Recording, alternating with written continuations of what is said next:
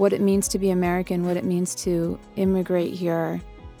Everything is sort of being painted in a very negative light. And this ideal of coming to this country, working hard, if you believe you're American, then you are American. I feel like that's being challenged.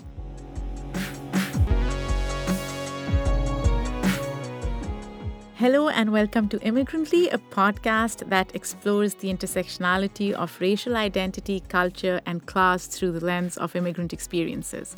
Before we begin our episode, a quick reminder that we have GoFundMe. Please donate whatever amount you are comfortable with. Your donations help us keep the lights on here. Every dollar counts. You can get the link on our website at immigrantlypod.com. And now to our guest for the show. Farah Katwari's career has spanned different industries, including interior design, retail, merchandising, marketing, and philanthropy. She serves as a board member of the Westchester County Human Rights Commission, steering committee member of Indivisible Westchester, New York, committee member of Human Rights Watch, New York, and she's also on the board of Refugees International. And guess what? She's a podcaster. She hosts Westchester Indivisible podcast. Welcome to the show, Farah. So excited to have you here. Hi, Sadia. Thank you so much. Glad to be here. So we'll start with your parents. Your dad, who's a successful entrepreneur, he immigrated to the U.S. in 60s as a student. And then your mom joined him later. In fact, they got married on, I think, phone was, right? That's right. So can you talk a little bit about their journey to the U.S.? Sure. My parents were both born in Srinagar, Kashmir.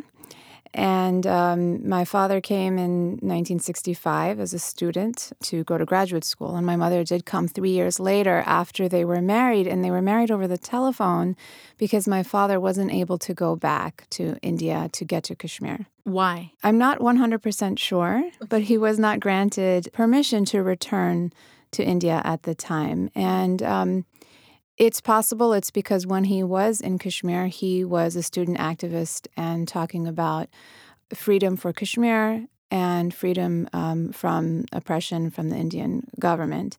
So they didn't really care for that. And when he left to come to the States, when he arrived here, he was considered stateless. And so for some reason, he wasn't granted a visa to go back.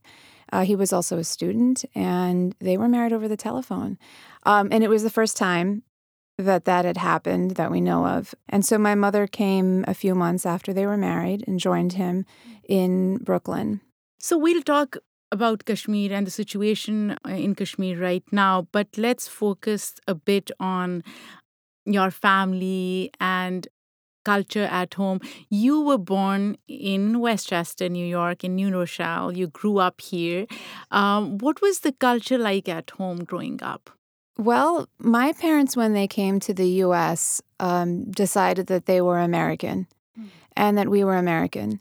And so the culture at home was that we are proud to be American and we're proud of our Kashmiri heritage, culture, family, and traditions. And so it was a very seamless blending of the two.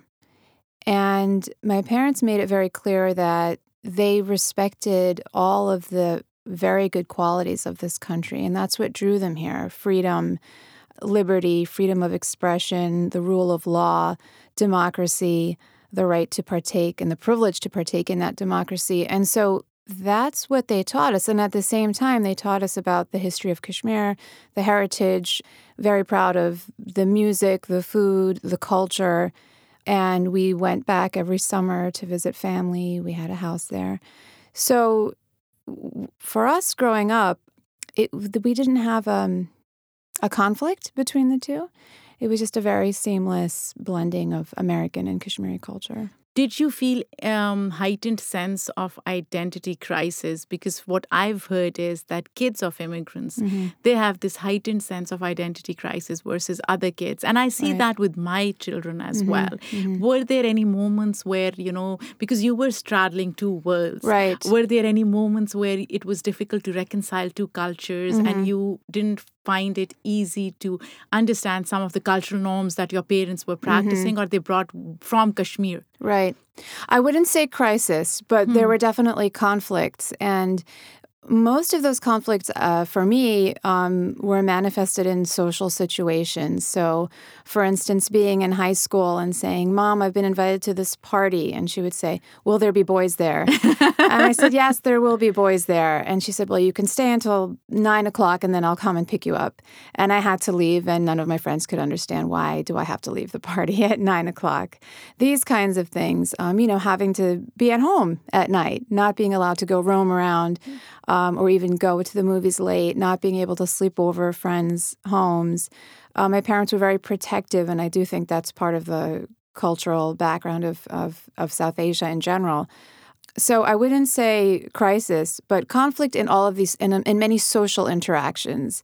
So, having to dress a certain way, behave a certain way. And I wouldn't say I couldn't reconcile it. I just sort of accepted that that's the way my parents are, and that's the culture that they grew up in. And when I'm in that environment with other people from the same culture, this is just the way it is. So whether I agreed with it or I disagreed with it or I was frustrated because I couldn't do what my friends were doing, I just accepted that that's the way it was. Looking back, Farah, do you appreciate what your parents were doing at the time, and how much has it influenced your own understanding of parenting style, and how much have you incorporated into your parenting style because you are a parent now? Yes, I am. I appreciate what they did. I know it was from a place of being protective, and for them, this was a new country for them, and they were parents for the first time and in a country that was new to them, relatively speaking. They didn't have family around them, so they didn't have that support. So I understand where they came from. Do I think they were overprotective? Yes, I do, for sure. And I wouldn't repeat that with my children, and I don't. But I find things sneaking in. I'll say things to my kids, and I'm like, oh my God, that's what they would say, or it comes from there. And I would say, compared to my peers, I'm more protective. And I do think that comes from them. But I'm not as worried as they were, and definitely give my children, they're young, but I give them more freedom, I think, than I had. So you mentioned you used to go back to Kashmir every year. What were those visits like? What do you remember visiting Kashmir? What are some of your childhood memories when you used to visit Kashmir? Those were, I think, the best summers of my life and golden years of my childhood. So we would leave the day school got out. We were on the plane the next day with our mom, and we came back, I think, the day before school started. So we had a good almost 3 months there. And my memories are wonderful. It was a beautiful place. This was in the 80s, and then it's beautiful naturally, the mountains and the lakes and the flowers. And we had so much family, and we were so close with them. And it was a wonderful feeling of belonging and of having roots. And as much as, we grew up believing America is our home, and it is, and I'm American, and this is my country, it was a special feeling to be able to go there and be with the family, because we didn't have much family here. And it was lovely. Our grandparents were there, and it was peaceful, and we would go hiking every summer and go on Dal Lake on a shikara and walk around, eat good food, sit with our cousins in the garden and play cards. So it was a time of peace. Even though we knew that there were political issues all along, just personally as a family, as human beings, it was a very peaceful, beautiful time. When was the last time you went? 12 years ago. 12 years 2007, yeah. And did you stop going consistently before that? I did. So, as you know, a militancy started in Kashmir in 1990. And it not only became difficult to go there because the situation was not safe, but I have only been granted a visa to go to India a handful of times since 1990 by the Indian government. And why do you think that's the case? I think in the beginning it started because when, the Kashmiris picked up arms and started fighting the Indian armed forces, India responded with a brutal crackdown and committed a lot of human rights abuses. And we spoke out about that. We were shocked, we were traumatized here in America, and we spoke out about it. And at that point, they stopped giving me and others visas to go visit. So I think that's why, really. And so since 1990, I've only been there, I think, 4 times. And it was not easy to get the visa. And it was given for like 3 or 4 months. And so that's why I haven't been in 12 years. I did apply again this year and was rejected. So let's talk about the situation in Kashmir. You've been very vocal about it on Twitter and other platforms. Mm-hmm. It's been a month since lockdown was imposed in Kashmir, and residents are trying to resist Indian government's move to revoke Article 370.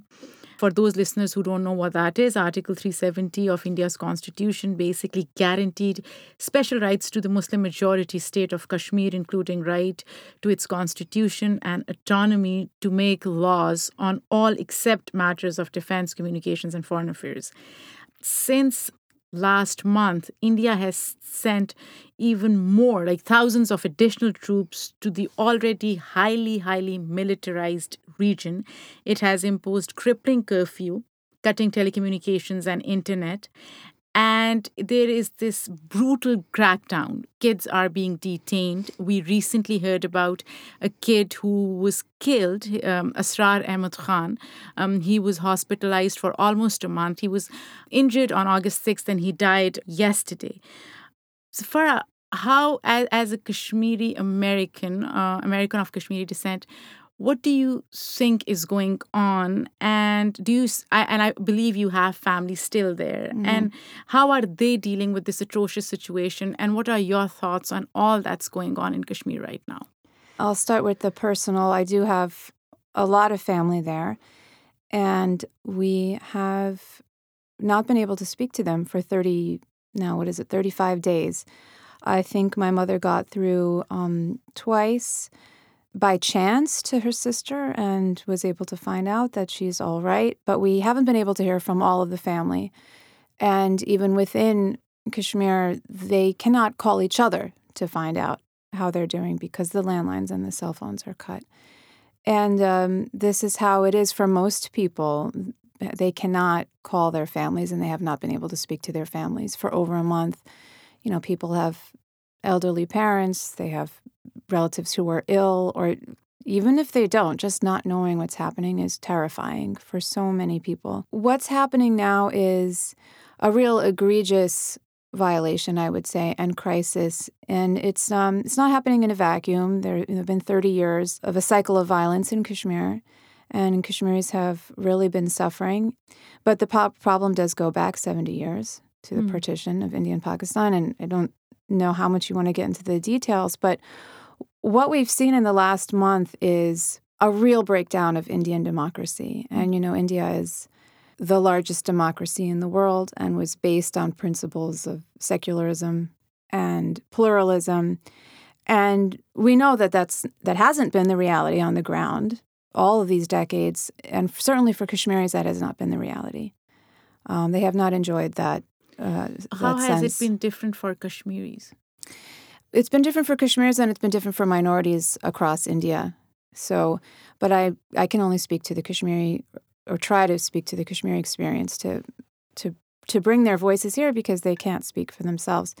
I mean, just going back to 1947 in Kashmir, you had rigged elections, you had people placed in power by the government of India to stay loyal to them.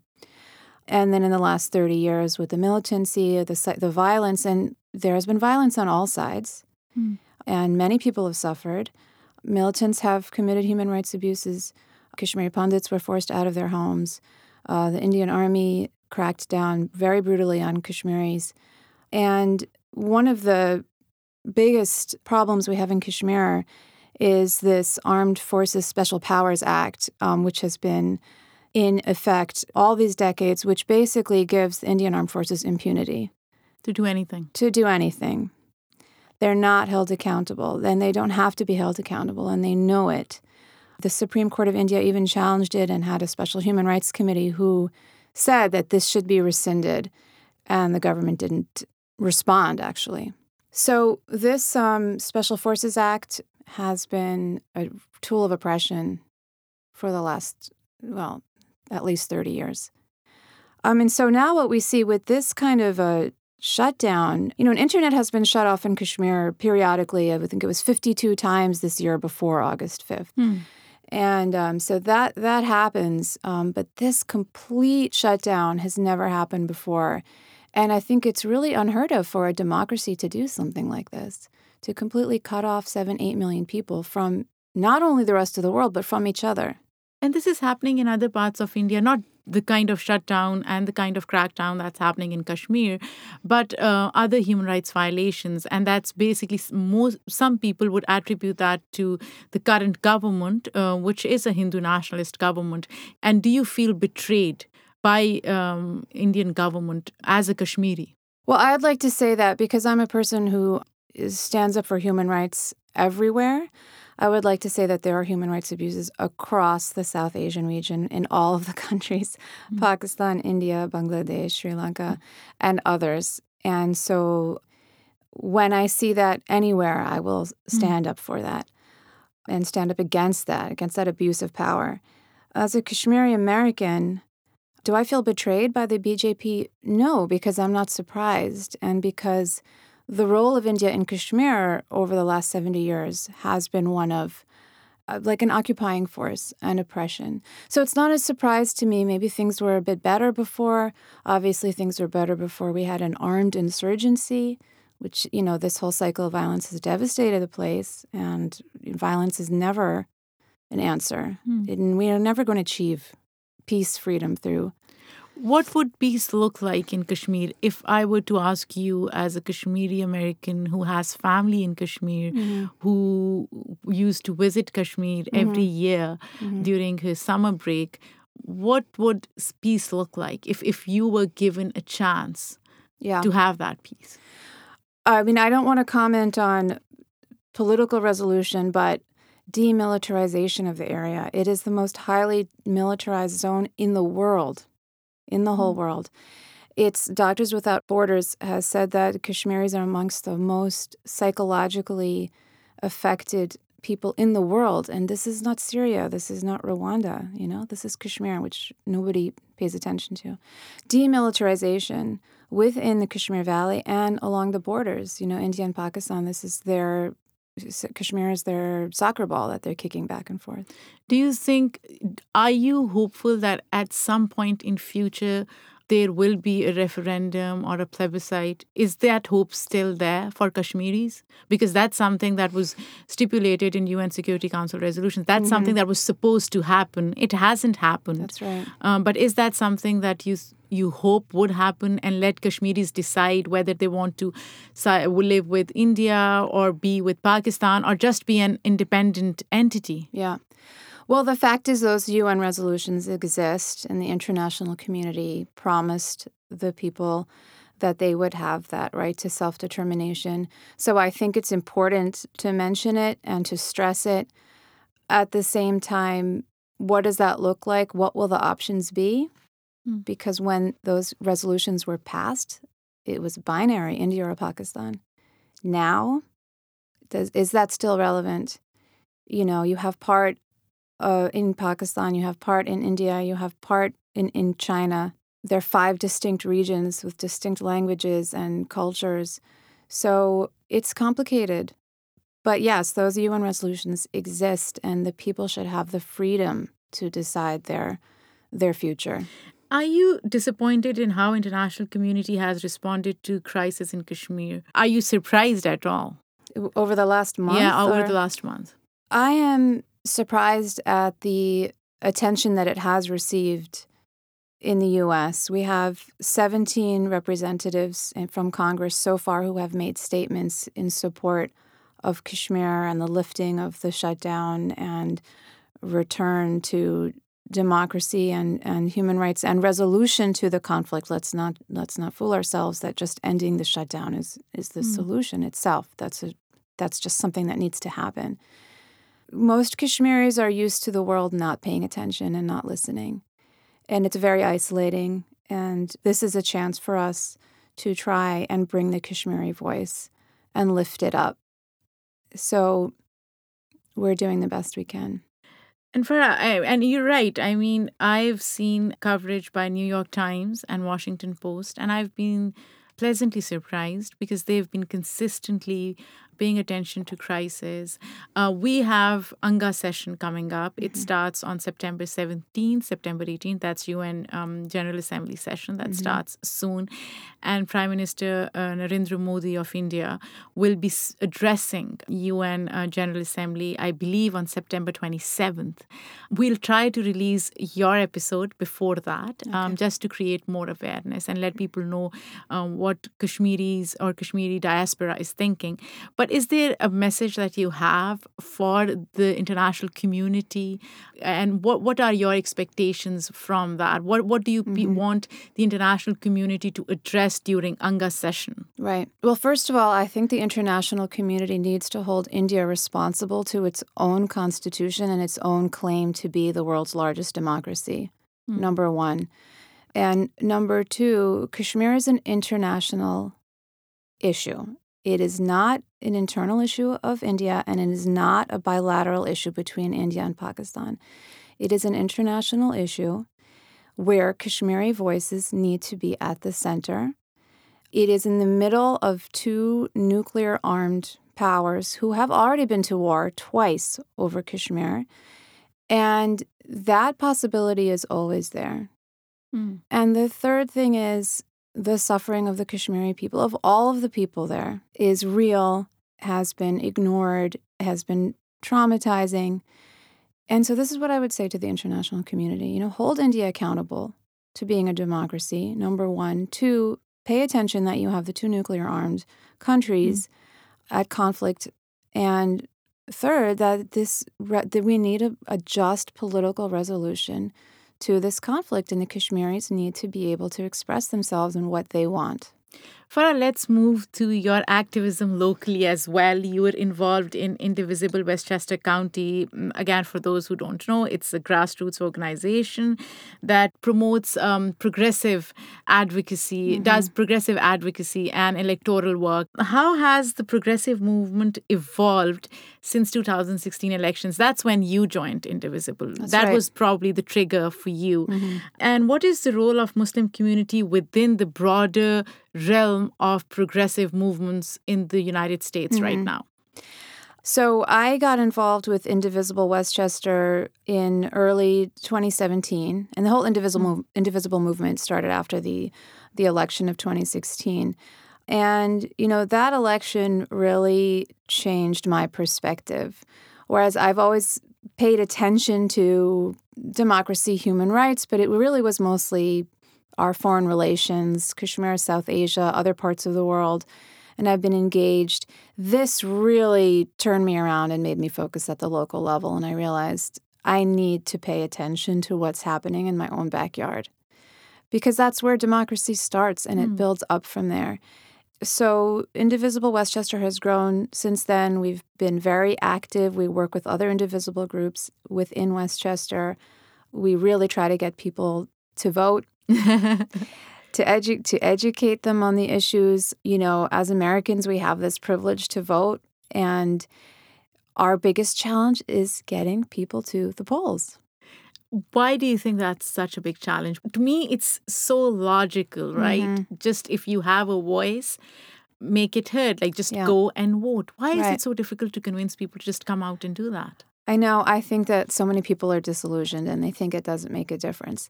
And I feel so strongly about it, and so do my colleagues. And I know for me, one of the reasons I feel so strongly about it is because my family is from a place where their voice is not heard. So coming here, and I really don't take for granted the freedoms we have here, and I will fight to defend those for myself and for other people. And so I think that's just people feel like it doesn't make a difference. And that's why. And how has the Muslim community's involvement evolved or changed over time? Have you seen that, or is it like there isn't much change there? Well, I haven't really been involved in the Muslim community and political activism until recently. I got connected with some groups in the New York area that are very active, that are Muslim, progressive Muslim groups like Muslims for Progress. Shout out to them on Long Island. And so I can't really speak to how they've evolved, but I know just from this one group that they are super engaged and they understand the importance and the value of being involved in civics on all levels, not just for Muslims or on behalf of Muslim communities, but in their own communities as Americans. And I think that more people are understanding the importance of that engagement as Americans who happen to be of the Muslim faith or, from a Muslim culture. And I think that's great. So we have another Democratic presidential debate coming up on Thursday. Yeah. Are you excited? Do you have any favorites? I don't have favorites yet. Oh, you don't? No, I'm going to pay attention and make. I do. I do have some that I favor, but I don't have favorites. So, I like what Warren says. I like what Sanders says. Kamala Harris. We'll see. And you're also a podcaster. You host Westchester Indivisible podcast. How has that experience been like? Like, this is, I'm assuming, your first podcast, right? It's my first podcast. I'm part of a team. The main host is actually my colleague, Shannon Powell. And I'm on the podcast with her for some of the podcasts. And it's cool. It's different. It's interesting. It's so interesting because what I've seen with podcasting, it's being used as a tool to promote human rights issues and to promote advocacy. And it has evolved into something much bigger than what it started out to be. And so it's fascinating to see how the podcasting realm is changing over time and it's becoming more inclusive, more diverse. Well, before we had podcasts, we had radio, right? Yeah. People listen to radio. And so maybe less people listen to radio, but they listen to podcasts because they're focused. You can choose what topic you want to listen to, and you can listen to it whenever it's convenient for you. That's true. So, Farah, if you were to describe America in a word or a sentence, how would you do that? I would say that America is a country that has a possibility to live up to its ideals. That we have the possibility here to actually live up to the ideals of America as a democracy, as a place where anybody can have a chance, where as long as you work hard and you believe in the dream, you can make it. We know that's not true for everybody, but we can work towards that. And you have a great example at home, your dad. Your family, in fact, your dad's story is quintessentially American. Yes. How he made it big here through hard work, right? Yes. Yes, it is. And I worry that is doesn't exist as much as it did. And I want it to exist for other people. Why do you think it doesn't exist anymore or as much as it used to? I don't know. Everything seems harder now. In what ways? It seems like it's harder for people to move ahead, to lift themselves up, and to, I don't know, have that confidence. And I could be wrong, but just maybe because there's so much negativity right now in the country that I feel the positive aspects are not being reinforced, and there's so much negativity being put out there. And what it means to be American, what it means to immigrate here, everything is sort of being painted in a very negative light. And this ideal of coming to this country, working hard, if you believe you're American, then you are American, I feel like that's being challenged. Yeah, because there's too much focus on othering people who don't look like you or who don't speak the same language or maybe don't have the same accent, right? So that's something that we hopefully have to move away from. Right. But thank you so much, Farah. Thank you so much. Thank you, Sadia. And thank you to all the listeners for listening. We have a Twitter. It's immigrantly_pod. We have an Instagram at immigrantlypod. You can check our website, immigrantlypod.com. Write to us if you have new ideas. If you know somebody who will be a great fit for our podcast, you can write to us at info@immigrantlypod.com. Until next time, when we have another inspiring story, in the meantime, stay connected.